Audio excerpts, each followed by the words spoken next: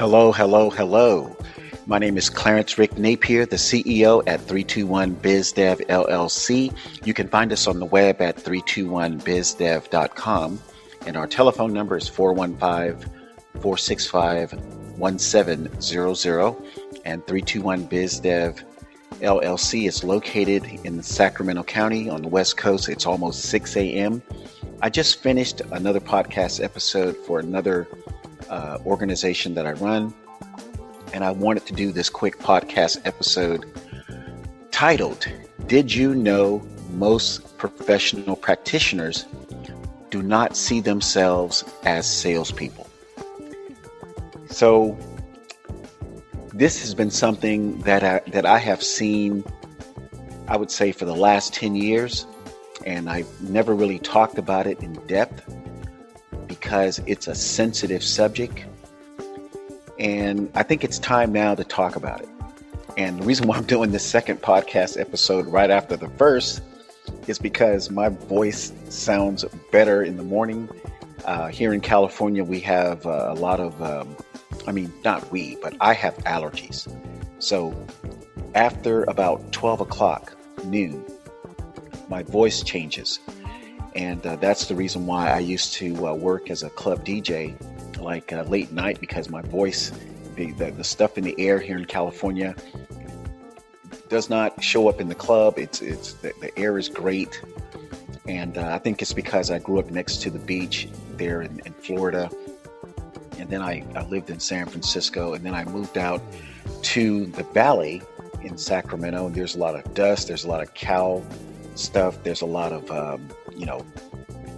they call it dander and stuff in the air. And I'm just not used to that. I'm used to that coastal, breeze with the humidity, Florida humidity in it. And I'm used to the moisture. So that's why I'm doing the show back to back. But most white collar salespeople, they don't see themselves as salespeople. And that has been indirectly hurting them. And what I mean by indirectly is because it's not really their fault. And when I mention white collar salespeople, I'm mainly talking about your attorneys, your CPAs, your dentists, your plastic surgeons, insurance brokers, and real estate brokers. They see themselves more as salespeople, as the previous four industries I mentioned, or specialties I mentioned. But even insurance brokers and real estate brokers have this challenge of adopting the salesperson role. And that's what I'm really talking about today. There is a salesperson role that the business owner needs to adopt. And what is that role? Well, if you have a business, let's say you have a dental clinic or a CPA firm, and you're calling it a business. And what is the definition of a business? A business is an entity that moves a product, good, or service to a buyer, to a consumer, to another business owner. And that is the definition of a business. Now, to have a business and to work the business is two separate things. And that's what I believe is sort of the mental block. Okay, so you can have a CPA certification, you can have a dental license, you can have a law license, you can have a medical license to practice plastic surgery. Same thing for real estate, or same thing for insurance. You can have all these licenses, certifications, and degrees, and you can be in business, meaning you can go down to your state, you can complete paperwork for an LLC or for an Inc., or you can, go to your local county and get a permit to perform that service that you're good at, that you went to school for. Okay, so that's called being in business. But to cross the line and say that you are working the business, those two are like night and day. So night is you are in business. The daytime is that you're working the business. And to work the business is a strict requirement. Working the business means you have to take the beginning part of your business, which is we call it In the formal business world, in the formal sales world, we call the beginning of this pipeline. We call it a pipeline, where you are pushing people or pulling people. I like to use the word pull for a certain reason. And if you ever become a 3-2-1 sales system and business development client, you will understand what I mean by pulling. You want to pull people through this pipeline such that they start as being someone who you meet. They move to the next phase where they show some interest in your product or service.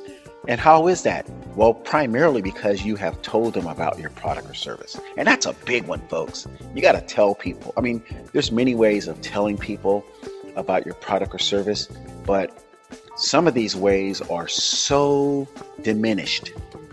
Some of these ways have like 0.00001 of an impact of that person ever becoming your client. And that first method I'm talking about, that has like 1 out of 100 of a chance probability of people becoming your business, is social media. Hate to say it, I know I broke some hearts, but social media, if you're selling a big ticket, high priced item, is the least effective method of growing your business. Now, I'm not saying you might get one transaction a year.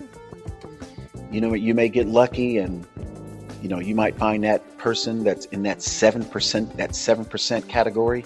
I talk about that on another podcast. I won't mention it here, but you might meet that one person that's in that 7% category. And that person goes, "Oh, I love your logo for your company. I think I want to be your client." Okay. Now, that's a stretch. That's like very imaginative. That's not going to happen often. That's my point. That's not going to happen often that someone says, "I love your logo. It speaks to me. Here's my $5,000 for your service."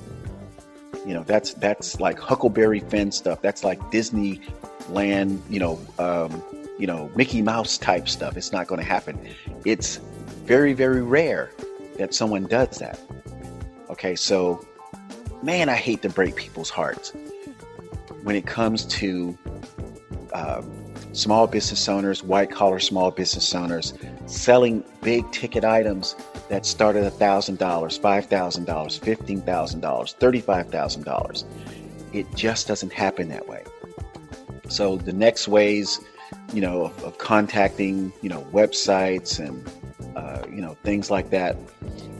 So the next part of the pipeline is the prospecting, and prospecting is finding out if this person you just met at the bookstore, is there a bookstore now? I don't even know. Maybe bookstores are obsolete. I'm not sure. But you meet this person some way, somehow. And this person, you speak with them, and you find out through asking them some just very informal questions that this person may need your service. And then you find out this person may qualify to purchase your product or service. Very important that the person can afford to buy your service. And there's a lot I can talk about there, but I won't. For the sake of time, I have to get out of here and start work. But you find out that person has an interest in your product or service. So what do you do next? A lot of people, what they do is they continue to talk for an hour about their product or service, and the person runs away. Sometimes, literally they run. Sometimes they run mentally away, meaning that they check out while you're talking with them. They start fidgeting, they start reading the newspaper, they start looking at their watch, they're looking at their phone, and you're just talking away about your product or service. Okay, so don't do that. That's a freebie. Don't do that. When a person says that they have an interest in your product or service, within about 5 minutes after finding that out, you become cognizant of that fact or that possibility. then trade information, make the appointment. Make that appointment with that person. Don't talk to them for the next hour about your product or service and why you are the best CPA, you are the best attorney. You've done millions of Brazilian butts, in the last, well, not millions, maybe 100 over the last maybe a couple of years. I'm not sure if Brazilian butts are in high demand, but nonetheless, don't talk to that person a lot about Brazilian butts for an hour. And so now you are working the business. You are working the business. You're not just in business, but you are working the business. And guess what? Working the business has a mental strain. There's hardly going to be a business where you can okay, I got to, connect with these people, and this is going to be so easy. It's not going to be mentally draining. I'm going to be able to do this with no problem. Okay. So even with 321 Biz Dev, you know how